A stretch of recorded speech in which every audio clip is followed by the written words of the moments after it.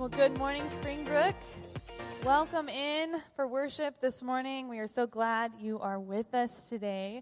If we haven't had the chance to meet yet, my name is Bethany. I'm the worship director here, and it's our privilege and our honor to be with you. Thanks for coming out on this holiday weekend. And if you're joining us online at our 9 o'clock service, I want to remind you we have online hosts who are available for you all throughout the service. We truly desire for you to feel connected to this community, no matter where you are, no matter what's going on in your story right now. So we encourage you to make a profile so that we know you're with us. Participate in the chat throughout the service as you feel led. And if you would like to engage in some one-on-one prayer with one of our hosts, you can use that request prayer button. And they would be over the moon to spend a few moments with you, just coming before the Lord. Again, we want you to feel connected to this community and cared for no matter where you are today. Well, I would love to invite you to stand in body or in spirit. And as you can see, the band today has chosen to stand in spirit as we go into our call to worship, which today comes from John chapter 10. It says, and these are the words of Jesus, he says, "I am the door. If anyone enters by me, he will be saved and will go in and out and find pasture. The thief comes only to steal and kill and destroy.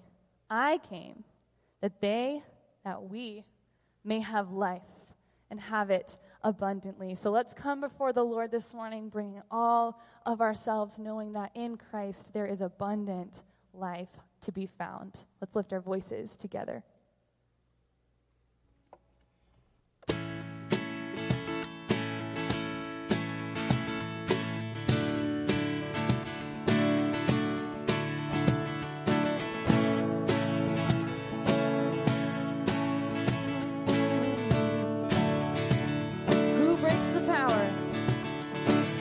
Who breaks the power of sin and darkness? Whose love is mighty, so much stronger? The King of glory, the King above all kings. Who shakes the whole earth with holy thunder and leaves us breathless in awe and wonder? The King of glory, the King above all kings. This is amazing grace. This is unfailing love. That you would take my place. That you would bear my cross.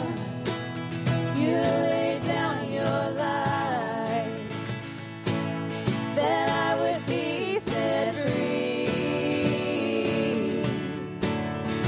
Oh, Jesus, I sing for all that you've done for me. Oh, who brings our chaos back into order? Who makes the orphan a son and daughter? The King of glory, the King of glory, who rules the nations with truth and justice, shines like the sun in all of its brilliance. The King of glory, the King above all kings. Yeah, this is amazing grace. This is unfailing love.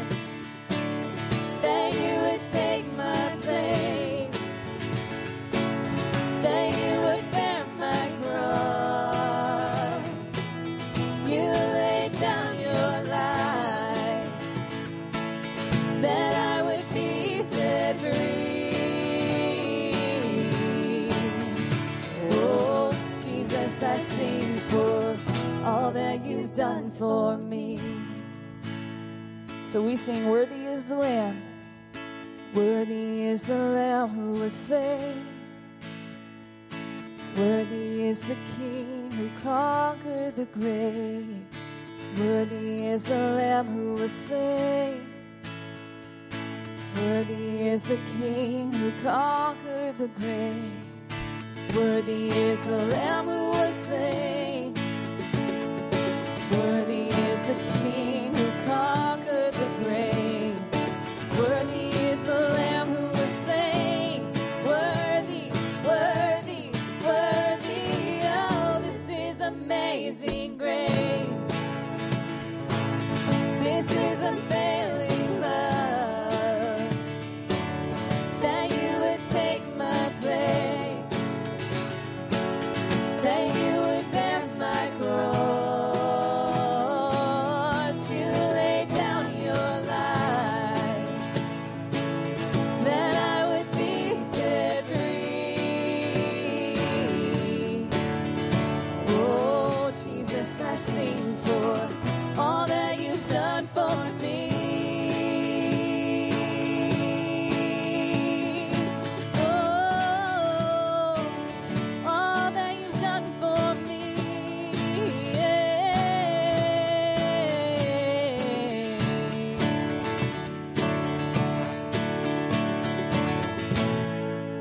Amen.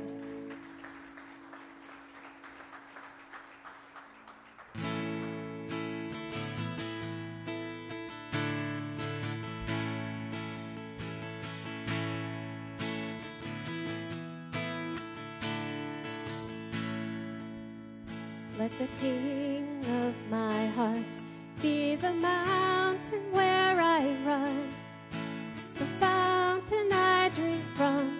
Oh, he is my song. Let the King of my heart be the shadow where I hide, the ransom for my life. Oh, he is my song. You are good. Good.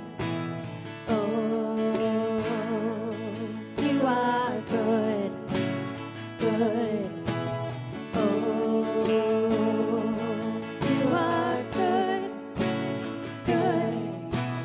Oh, you are good, good. Oh, let the King of my heart be the wind inside my sails, the anchor in the waves. Oh, he is my song. Let the King of my heart be the fire inside my veins, the echo of my days. Oh, he is my song. You are good, good. Oh, you are good, good. Oh, you are good, good. Oh, you are good, good. Oh, you're never gonna let me down. You're never gonna let me down. You're never gonna let me down. You're never gonna let me down. You're never gonna let me down. You're never gonna let me down. You're never gonna let me down. You're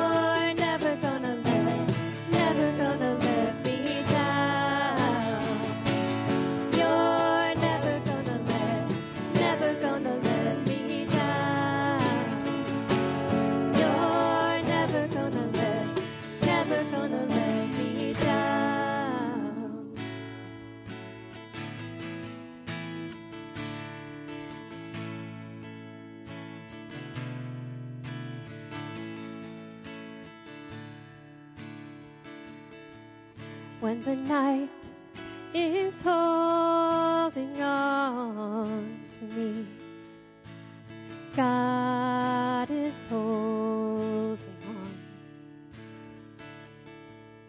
When the night is holding on to me, God is holding on.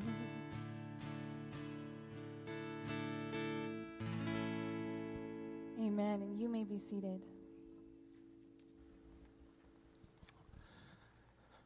Well, good morning. Welcome to Springbrook. We are so glad you are with us this morning. Today we have an opportunity to come together as the body of Christ and celebrate communion together. Celebrations are certainly something that we can enjoy together. We celebrate birthdays. Kurt Herman's turning 81 today, so we celebrate his birthday. So that's something to celebrate. And then we have we celebrate weddings. And we have Caitlin and the T-Drainers over here, Caitlin and Nathan. And so they just got married, and so we celebrate their weddings. So celebrations are fun, aren't they? But at the same time, celebrations are also an opportunity for us to reflect on the seriousness of an event. You know, weddings, marriages take a lot of work, don't they? And so we celebrate the start of a wedding, but we also realize that marriages take work. We celebrate birthdays, but we also recognize that every day is a gift from God. And this world is not our home, and we look forward to a heavenly home. And so with every celebration, there's an opportunity to celebrate, but there's also an opportunity to reflect. That's what we're going to be doing with communion. It's an opportunity for us to celebrate the hope that we have in Christ. At the same time, it's an opportunity to reflect on exactly what was accomplished for us on the cross by Jesus when he died. Today we're taking ordinary elements. We're taking bread and juice, and we're celebrating communion with those. Those are ordinary elements that you find as you read throughout Scripture. In the book of Genesis, it talks about food and it talks about bread and wine being elements that sustain life as we eat them and nourish them, our bodies. As you read through the book of Psalms, it talks about bread and juice being gifts that we offer to people in terms of hospitality. And as you read through the book of Isaiah, it points to the eschatological hope, the end times, what's going to happen at the end as we celebrate the drinking of bread and wine together as well. And so bread and wine are normal elements that, as you read throughout Scripture, appear together a lot.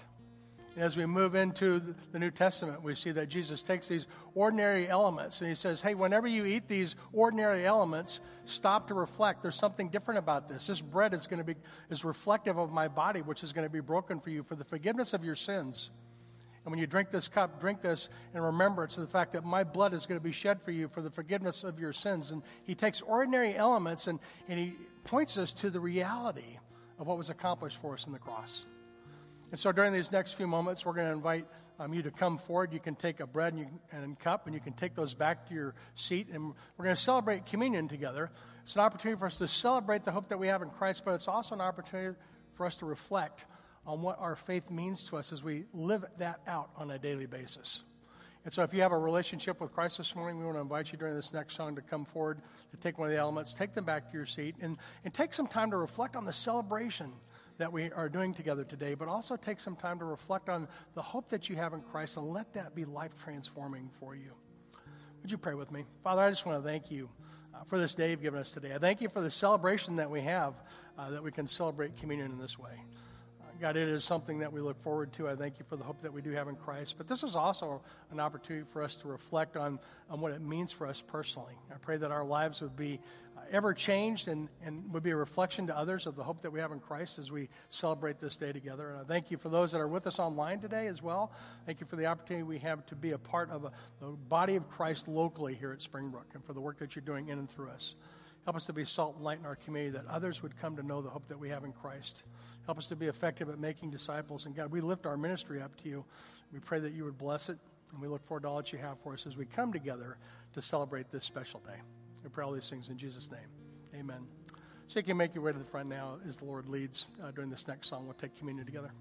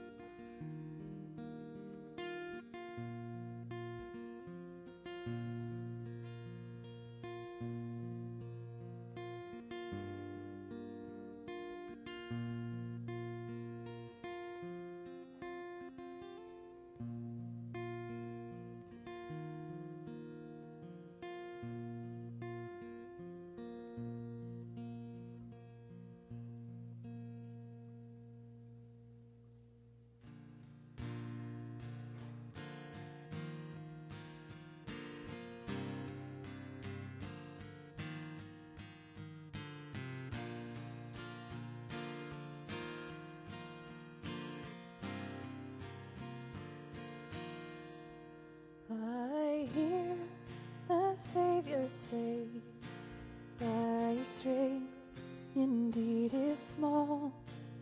Child of weakness, watch and pray. Find in me thine all in all. Jesus paid it all to him I owe. Sin had left a crimson stain, he washed it white as snow. White as snow.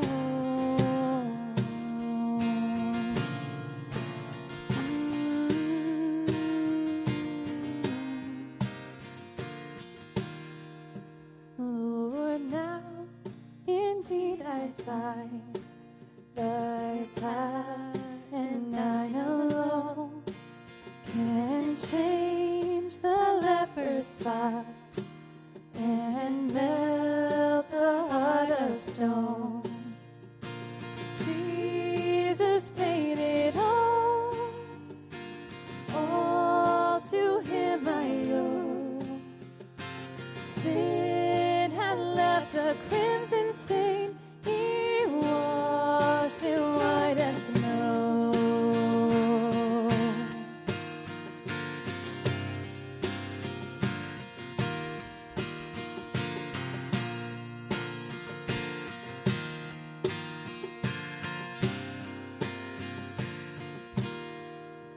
And when before the throne I stand in him complete, Jesus died my soul to save.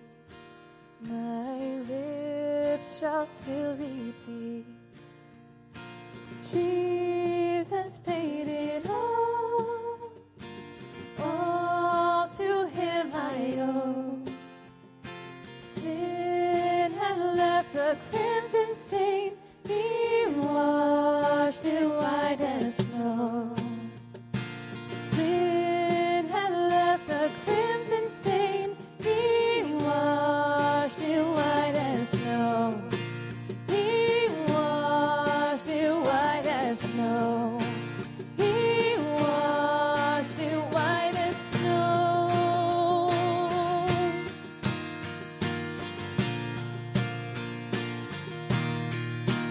Oh, praise the one who paid my debt and raised this life up from the dead. Oh, praise the one who paid my debt and raised this life up from the dead. Oh, praise the one who paid my debt and raised this life up from the dead.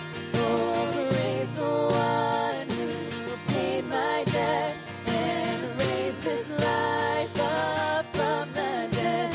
Oh, praise the one who paid my debt and raised this life up from the dead. Oh, praise the one who paid my debt and raised this life up from the dead. Jesus. Oh, Jesus.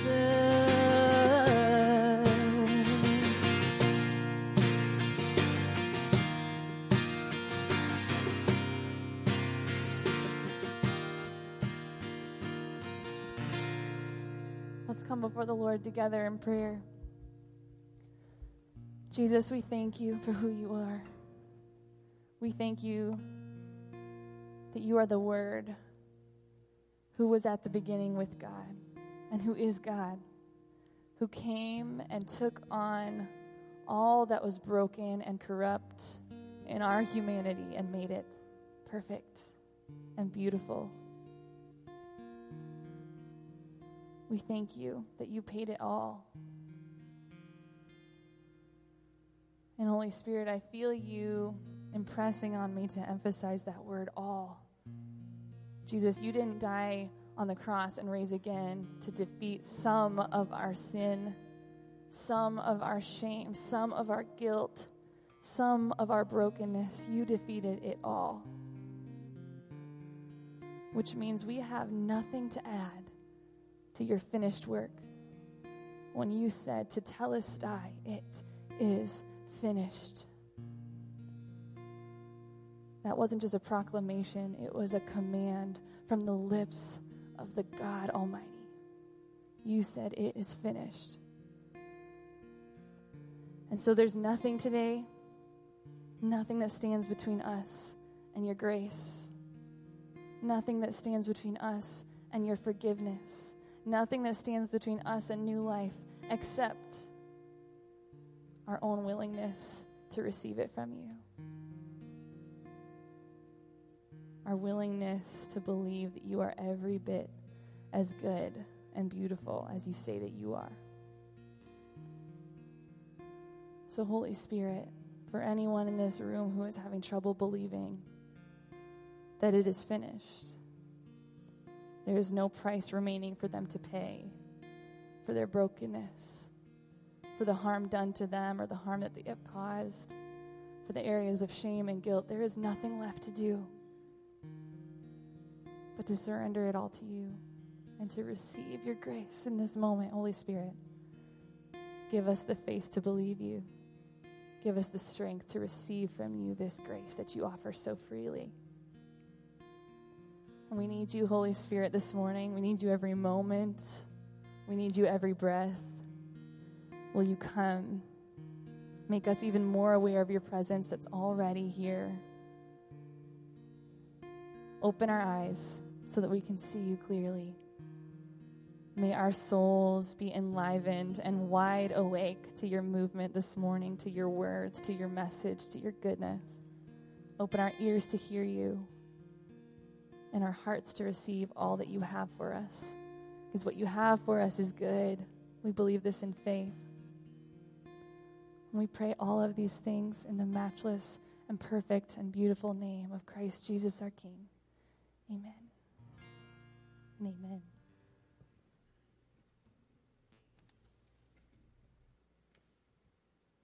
Well, I'm going to go from this role to this role. Good morning, Springbrook.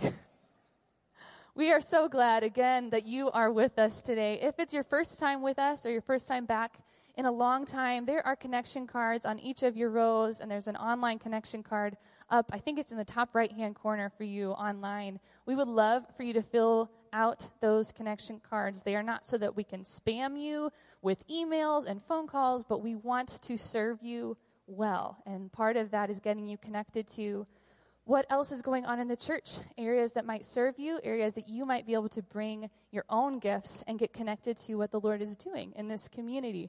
So fill that out with whatever information you feel comfortable sharing with us. And if you're online, of course, it helps us know that you're here, and we love to know who is joining us. So I encourage you to fill out that connection card sometime throughout the service. Also, coming up next Wednesday, we're only 10 days out, September 14th, we are kicking off Awana, and registration is now open for your elementary age students, so we're excited to be kicking that off. And if I remember correctly, our class sizes are limited based on the number of leaders that we have. So if the Lord is placing a stirring in your heart that Awana and working with our students as they learn and memorize the scriptures, if that's something you might be interested in, then go ahead and go to springbrook.org/Awana, and you can let us know that you might be interested in serving there. Also kicking off soon is Thrive, our student ministries, which is our 7th through 12th graders that Matt and Kyle have so diligently been caring for and serving, and so we're kicking off for the fall.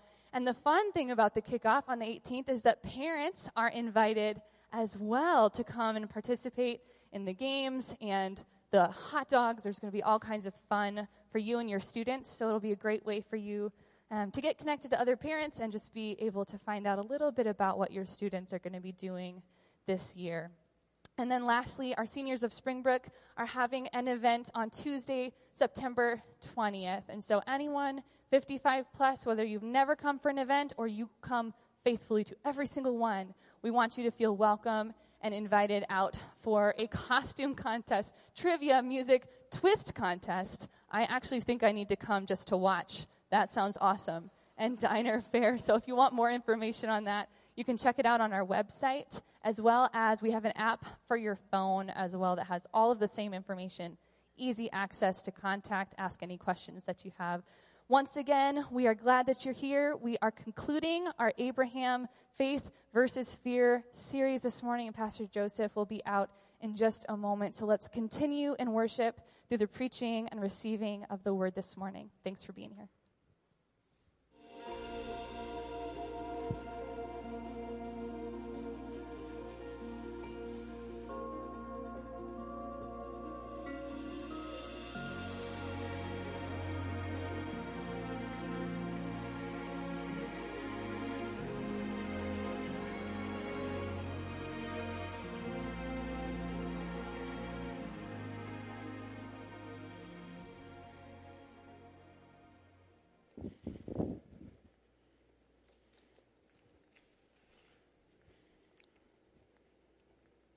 Thank you, Amy.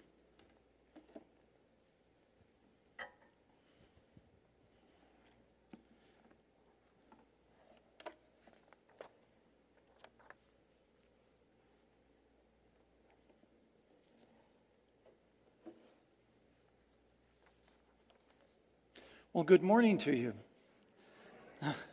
My name is Pastor Joseph, and I'm the pastor of pastoral care here at Springbrook, for those of you who may not know me. And I'm grateful to be here this morning. These last few weeks, Pastor Tim has been leading us through a series on the life of Abraham and the lessons about faith that Abraham learned and the things that we can learn ourselves in reference to that. He actually, the first week, chapter 12 of Genesis, he covered traveling from fear to faith. And then chapter 15, stepping out on the path of great promise. Chapter 16, he preached on beware of shortcuts. And that one's really important to me because I'm always looking for the easiest way. And so I put a note there after his, don't take the easy way out. So that was a reminder to me. And then chapter 17, a mark of loving distinction. And then finally last week, holding nothing back, dealing with the sacrifice of Isaac. Each one of these messages dealt with a very specific time in the life of Abraham and have something special to teach us about faith and about walking by faith.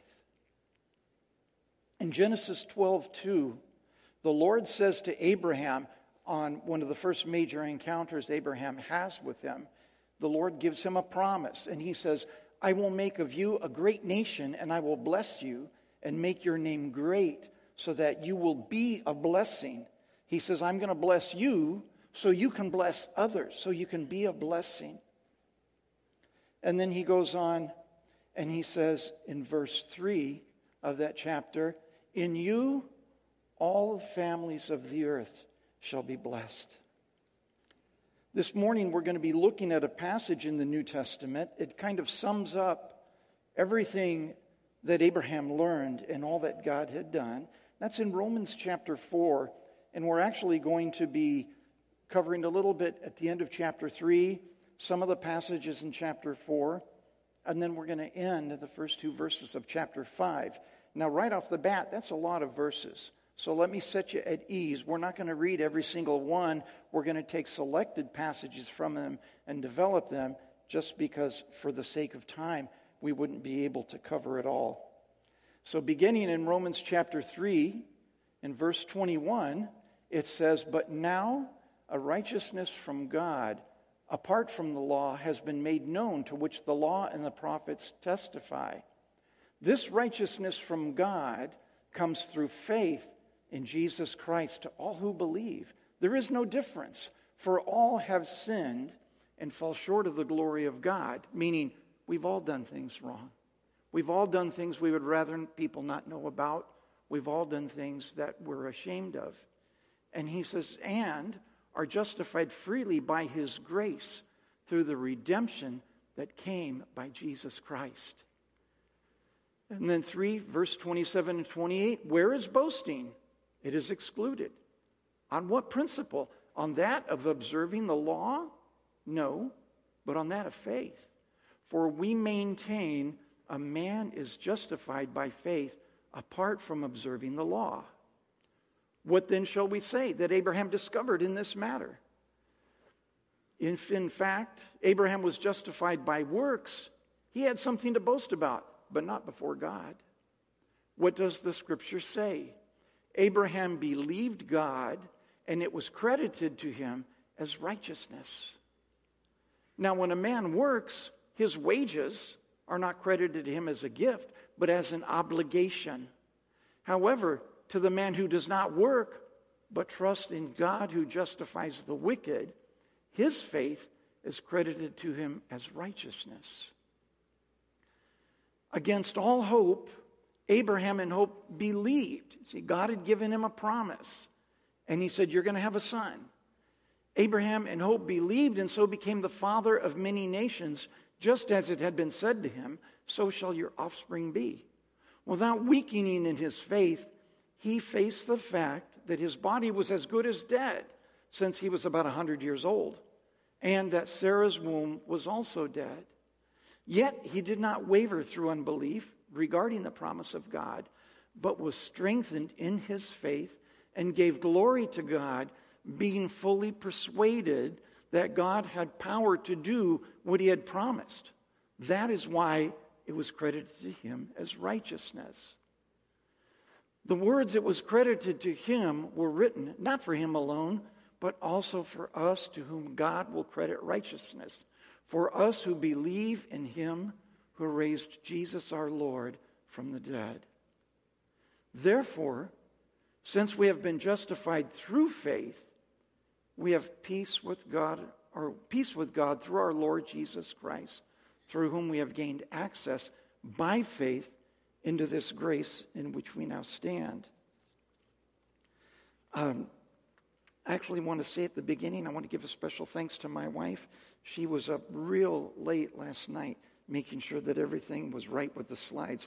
Otherwise, I'd be up here trying to talk to you guys and everybody be falling asleep or whatever. So thank my wife for that. Digressing just for a moment, and then we'll look at these passages of Scripture. A lot of verses there. And you're saying, that's over my head, or I don't get all of that. We're going to hit some of the highlight points, and hopefully it'll be a little bit more clear for you.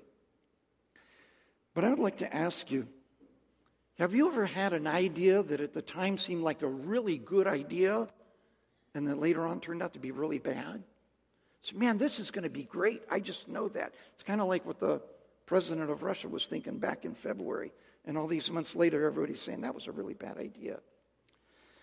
I had an idea once that I thought was totally great, and it turned out it wasn't, but God protected me. I was on a business trip in Florida.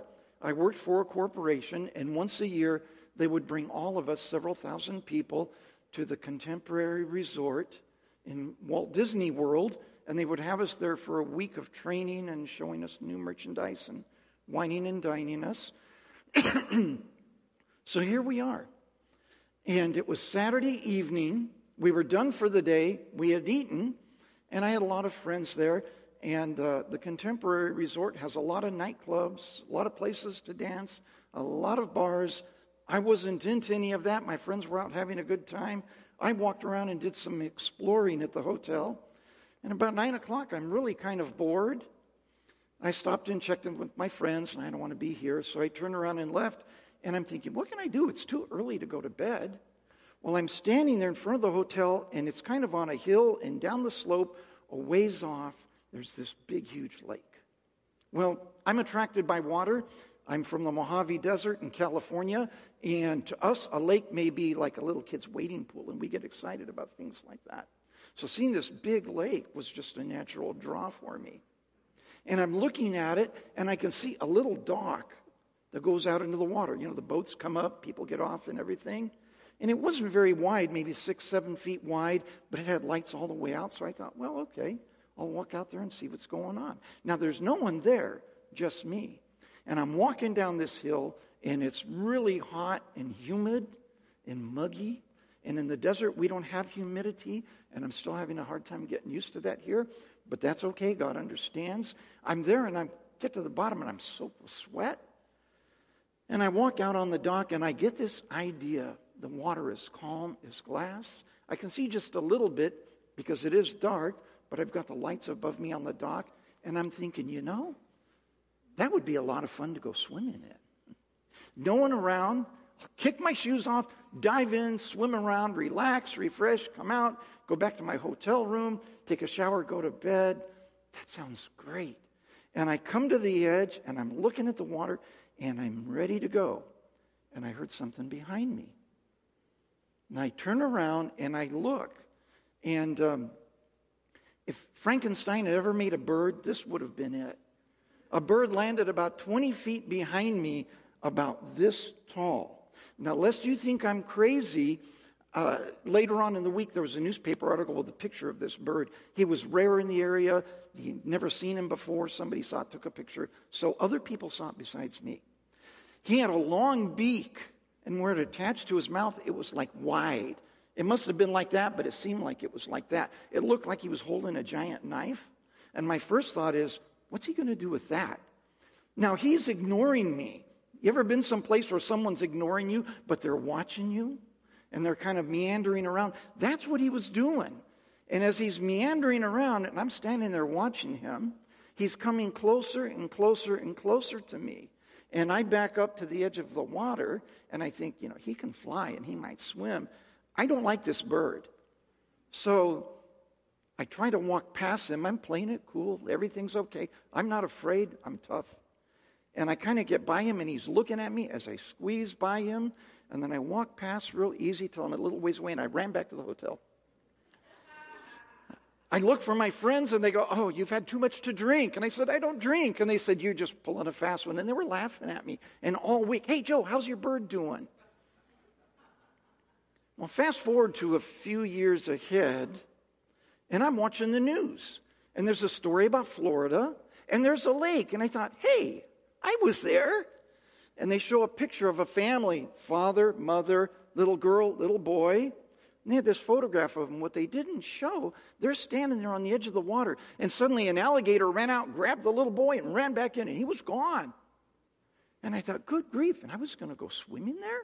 We don't have alligators in the desert. I don't know how to deal with alligators. At the time, it seemed like such a good idea. My sister had spent some time there, and I said, "Hey, do you guys have alligators out there?" And she says, "Oh, yeah, it's Florida. You can pretty much assume any body of water is going to be full of alligators." Wow.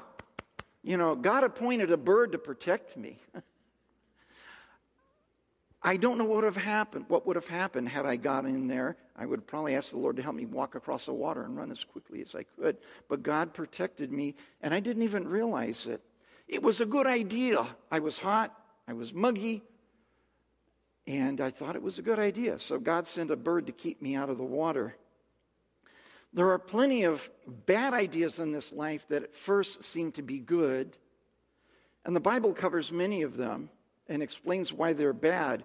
As a matter of fact, the Bible says in Proverbs 4:12, there is a way that appears to be right, but in the end it leads to death. It's an idea that looks good, but isn't.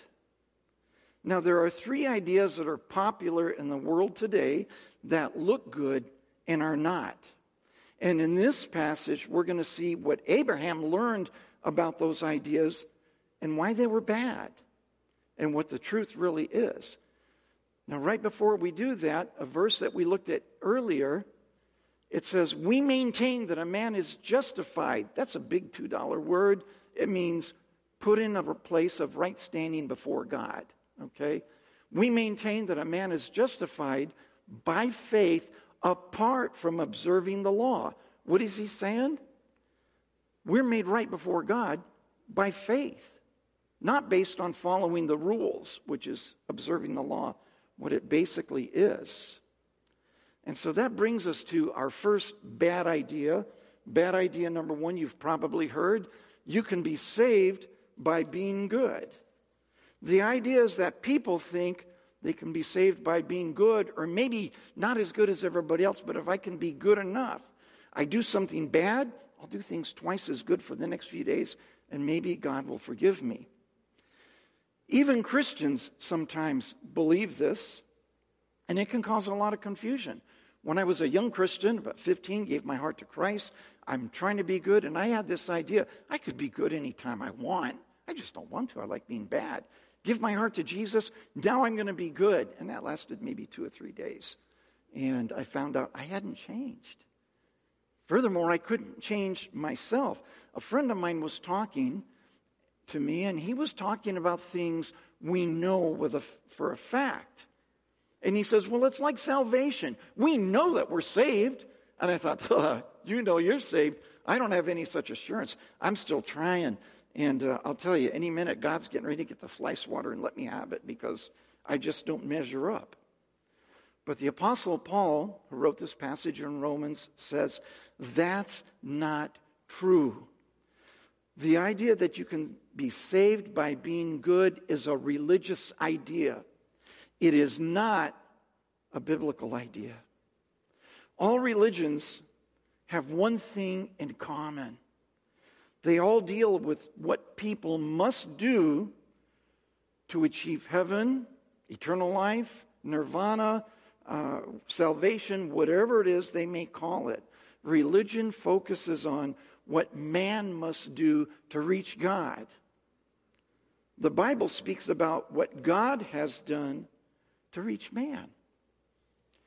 So we saw in Romans 3:28, we maintain a man is justified by faith apart from observing the law.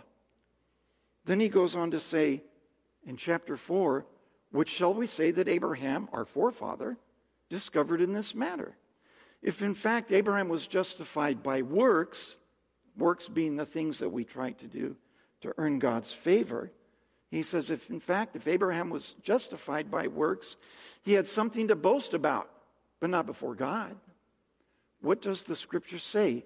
Abraham believed God, and it was credited to him as righteousness.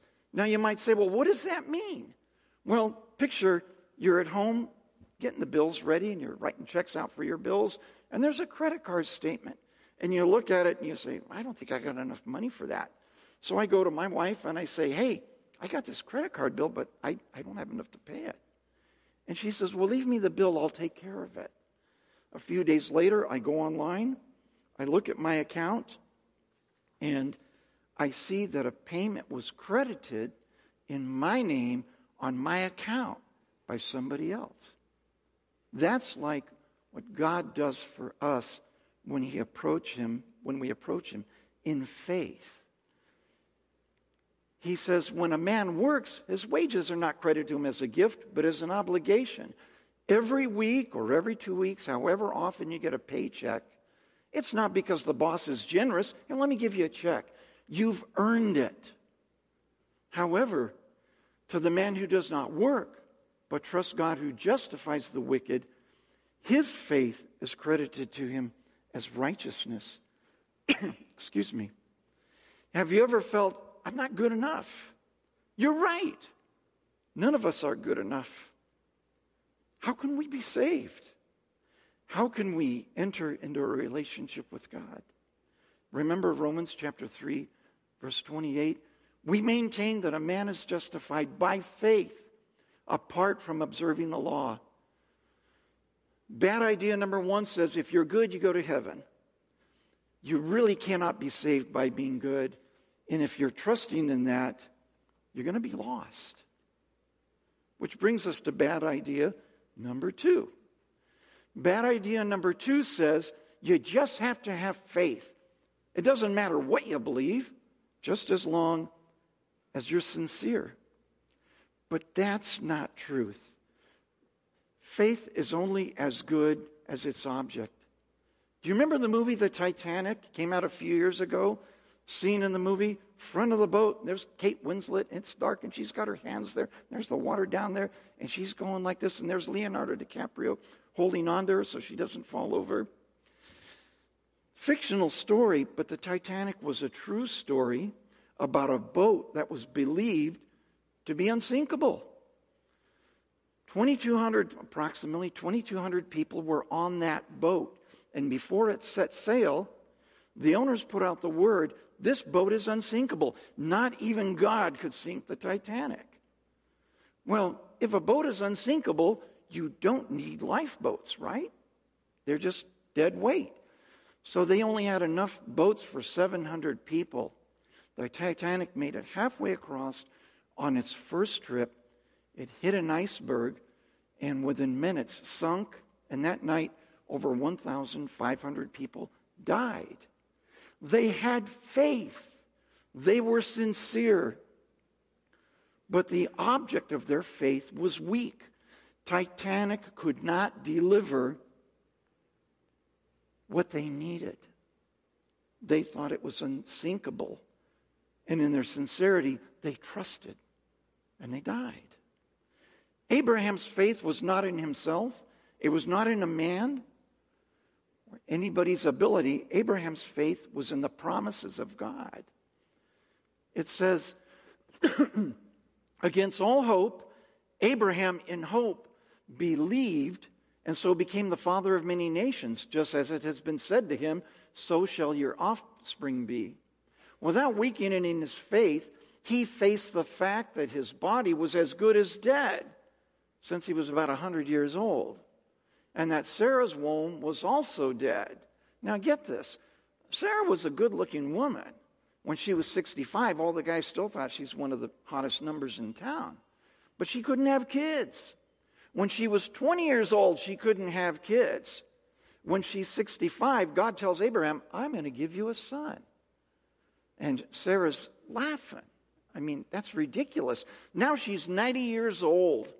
You ever go to the grocery store and you're in the check stand line and you look up, there's those newspapers, Weekly World News, President Biden to meet with aliens from outer space to discuss the economy. Say, no, I don't think so. 90-year-old woman and 100-year-old man have a son. No, that does not happen. And yet, Abraham believed what God said. And at the end it says, being fully persuaded that God had the power to do what he promised. Being fully persuaded. That's faith. He believed God and he says, God doesn't lie. God keeps his promises. I don't know how this is going to work. But if God says you're going to have a son, then I believe it. Abraham's faith was sincere, but what saved him was the object of his faith. He had faith in the promises of God. So, bad idea number 2, you just have to have faith. It doesn't matter what you believe, as long as you're sincere. Well, it does matter what you believe. Sincerity will not save you. Which brings us to our third bad idea. That sounds good. Bad idea number 3, faith means blind faith and is against reason, but God requires blind faith. I was talking to Pastor Matt this week, and he made a point. He says, it is logical to believe in God, and yet people think we have to have blind faith. That's Christians. Years ago, there was a man in college going to law school, and he met a group of Christians. They became friends, and one day he said, he says, you guys are really nice people, but I just don't get it. You seem intelligent. How could you take your brain and put it on a shelf and believe in God? He thought you needed blind faith, but it's not blind faith. Mankind is hardwired in our DNA and our deepest beings for certain things. We're hardwired for salt. Now, most of the time we have too much salt. And yet I've seen people that just smother that salt on. We need salt to live. We're hardwired for that desire. We're hardwired for one of my favorite ones, sugar. Doesn't matter the form. As long as there's a lot, I'm happy. Okay? We're hardwired for sugar, so it's not my fault. The last thing I really have a hard time with, because I really do enjoy, we're hardwired for fat. You ever notice that the best foods are always fattening? We can put a man on the moon, but we can't invent food that's great and isn't fattening. And so it's a constant struggle. Sometimes I win. We are also hardwired in our deepest being for a belief in God. Did you know that? Anthropologists, social scientists have studied cultures, primitive peoples, sophisticated peoples, all the way back thousands of years, and they have never found an atheistic culture. Some cultures may say the sun is God. And others may say, no, a man is God. Some say a woman is God. And then the Hindus, they've got 3 million plus gods. But every culture, every people has a belief in a higher being. The reason for that is because God has written it on our hearts. A real atheist is actually very uncommon. People say, well, I'm an atheist. Usually it's because they're mad at God or they're breaking one of God's moral laws. My older brother was running with some Christians, and he loved to do dope. And it didn't matter what kind, he loved it all. And they said, you cannot walk with God and do drugs. And he says, you're right. And he turned his back on God and walked away. Don't you believe in God? Nope, there is no God. But I sure enjoy marijuana or whatever else it might be. Real atheists are usually mad at God, or they're enjoying something or doing something that breaks God's moral laws. Abraham had faith, but it wasn't blind faith. His was a belief in the promises of God and that God was able to do what he had promised. Being fully persuaded that God had the power to do what he had promised. And again, being fully persuaded, that's faith. Because he trusted in God, God saved him on the basis of that faith. It was not blind faith. You know, close your eyes and take a leap and hopefully you won't kill yourself. That's not biblical. He believed that if God could give him a kid when he's 100 years old, then surely this God would fulfill his promise to save Abraham. That's why it was credited to him as righteousness. The words it was credited to him were written not for him alone, but also for us, to whom God will credit righteousness. For us who believe in him who raised Jesus, our Lord, from the dead. He was delivered over to death for our sins, and he was raised to life for our justification. Today's culture will say, no, you've got to have blind faith, but that's not what the Scripture says. So we have seen 3 bad ideas that are very common today, and I've held on to them myself. Any one of which can cause you to go down a bad road and to be shipwrecked, to be lost for all eternity. The first idea, can you be saved by being good? It's impossible. That's like driving down the street and running a red light, and then you stop twice at the next one to make up for it, and you hope you don't get a ticket. It doesn't work that way. You can't be saved by being good. The second one, just being sincere and having faith is all that matters. That's not correct. Your faith is only as good as the object of faith. The third one, God requires blind faith. That's an outright lie. God doesn't require blind faith. What is the conclusion of faith then? What is the result? Romans chapter 5. Therefore, since we have been justified by faith, we have peace with God through our Lord Jesus Christ, through whom we have gained access by faith into his grace in which we now stand. What is the conclusion of faith? The conclusion of faith is peace with God. I mentioned earlier that all religions, all different faiths, besides a knowledge that there is God engraved on our hearts, people understand, regardless of where you come from, regardless of the culture, people understand, I am not what I should be. The Bible says that we're sinners. You make a mistake and somebody jumps on you. Hey, nobody's perfect.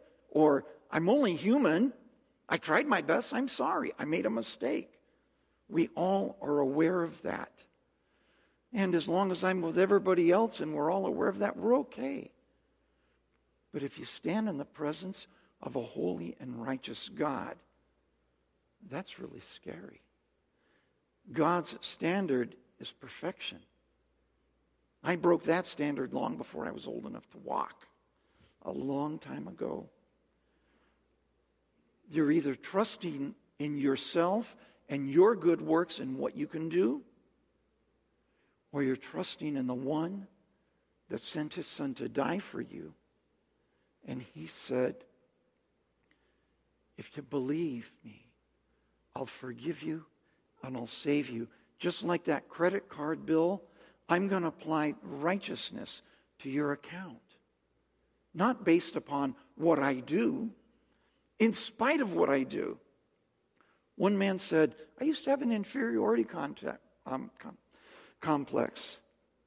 And then the Lord showed me one day, there's nothing complex about it. I was inferior. But Jesus made me superior. He says, since we've been justified by faith, first we have peace with God. I don't have to impress God by being good. I just love him. And I find when I love him, I want to please him. I want to do the things that he approves of because I care about him. We have peace with God through our Lord Jesus Christ, through whom we have gained access by faith into this grace which we now stand. What are you standing in? In your own good works? The things that you do? The things that you've accomplished? If that's what you're trusting in, you're walking down a bad road. It leads to a dead end. I was on that road, and I know. But if you turn to Christ, trust in him to save you, he will cleanse you of the things you've done wrong. He will forgive you. And on the basis of your faith, he'll save you. And the cool thing is, a byproduct, when you do that, the Holy Spirit comes inside of us to live. He begins to change us. He enables us to do things that we could never do in ourselves. I know a lady that used to smoke 2 packs of cigarettes a day and gave her heart to Christ, and just like that, it was gone.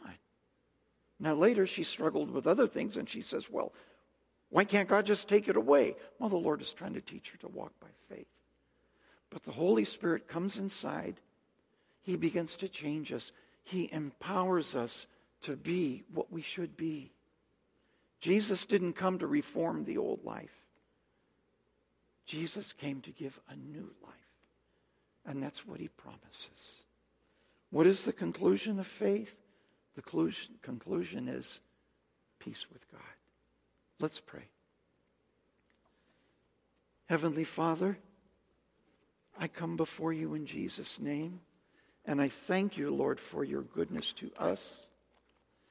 I thank you, Lord, that you love us, that you didn't save us on the basis of who we are, or that we came from the right family, or that we look good, that it wasn't any of those things, but that you saved us because you chose to love us. And we couldn't pay the price, and so you paid it, and you offered it as a gift. Lord, I'm so grateful for that, because I try to be good, and I don't always succeed, and yet you still love me, and you're still merciful. Lord, I pray that if there is a believer here today that struggles like I did, show them the truth, that they may walk in peace before you. If there's somebody here that doesn't know you, Lord, show them that it's not a religious idea. It's not a philosophy or turning over a new leaf like on New Year's Eve when we make all these promises. But it's right. It's entering into a relationship with you, the living God, the one who made us, and who made us with a purpose that we might walk with you. Lord, we ask these things in Jesus' name. Amen. Amen. Well, we're going to have the opportunity now to respond in song to the word that we have received this morning. So we'd love to invite you one more time to stand in body or in spirit. And let's respond in worship to our God whose goodness is relentlessly coming after us. Let's lift our voices together.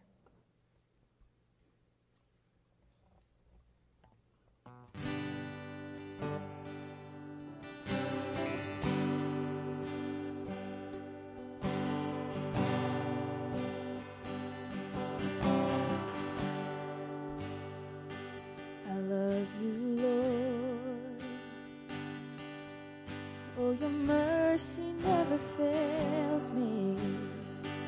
And all my days I've been held in your hands. From the moment that I wake up until I lay my head, I will sing of the goodness of God. And all my life you have been faithful. All my life you have been so, so good. With every breath that I am able, I will sing of the goodness of God. I love your voice. You have led me through the fire in darkest nights. You are close like no other. I've known you as a father. I've known you as a friend. And I have lived in the goodness of God. Sing all my life. And all my life you have been faithful. And all my life you have been so, so good. With every breath that I am able, I will sing of the goodness of God. Your goodness is running after, it's running after me.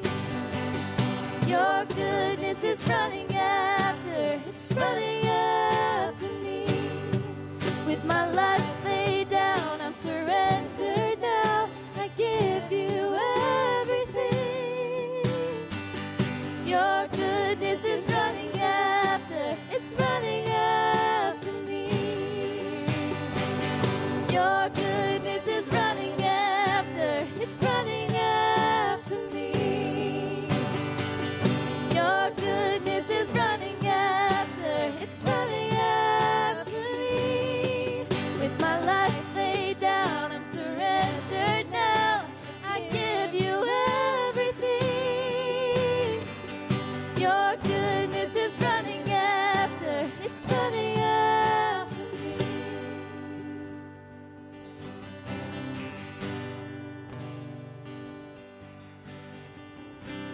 And all my life you have been faithful. And all my life you have been so, so good. With every breath that I am able, I will sing of the goodness of God.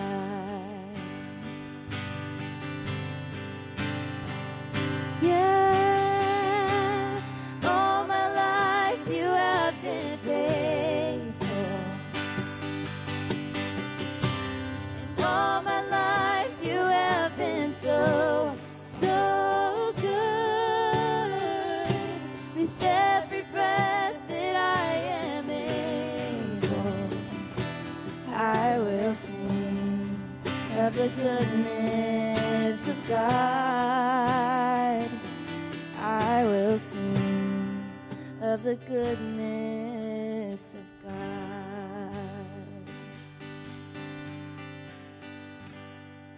Amen. Well, we want to thank you so much for worshiping together with us this morning. We pray now that you would go in faith and the assurance that God's goodness is coming after you, and I promise you, you cannot get away from it. Go in faith to love and serve the Lord. Have a blessed week in Him, and we'll see you next Sunday.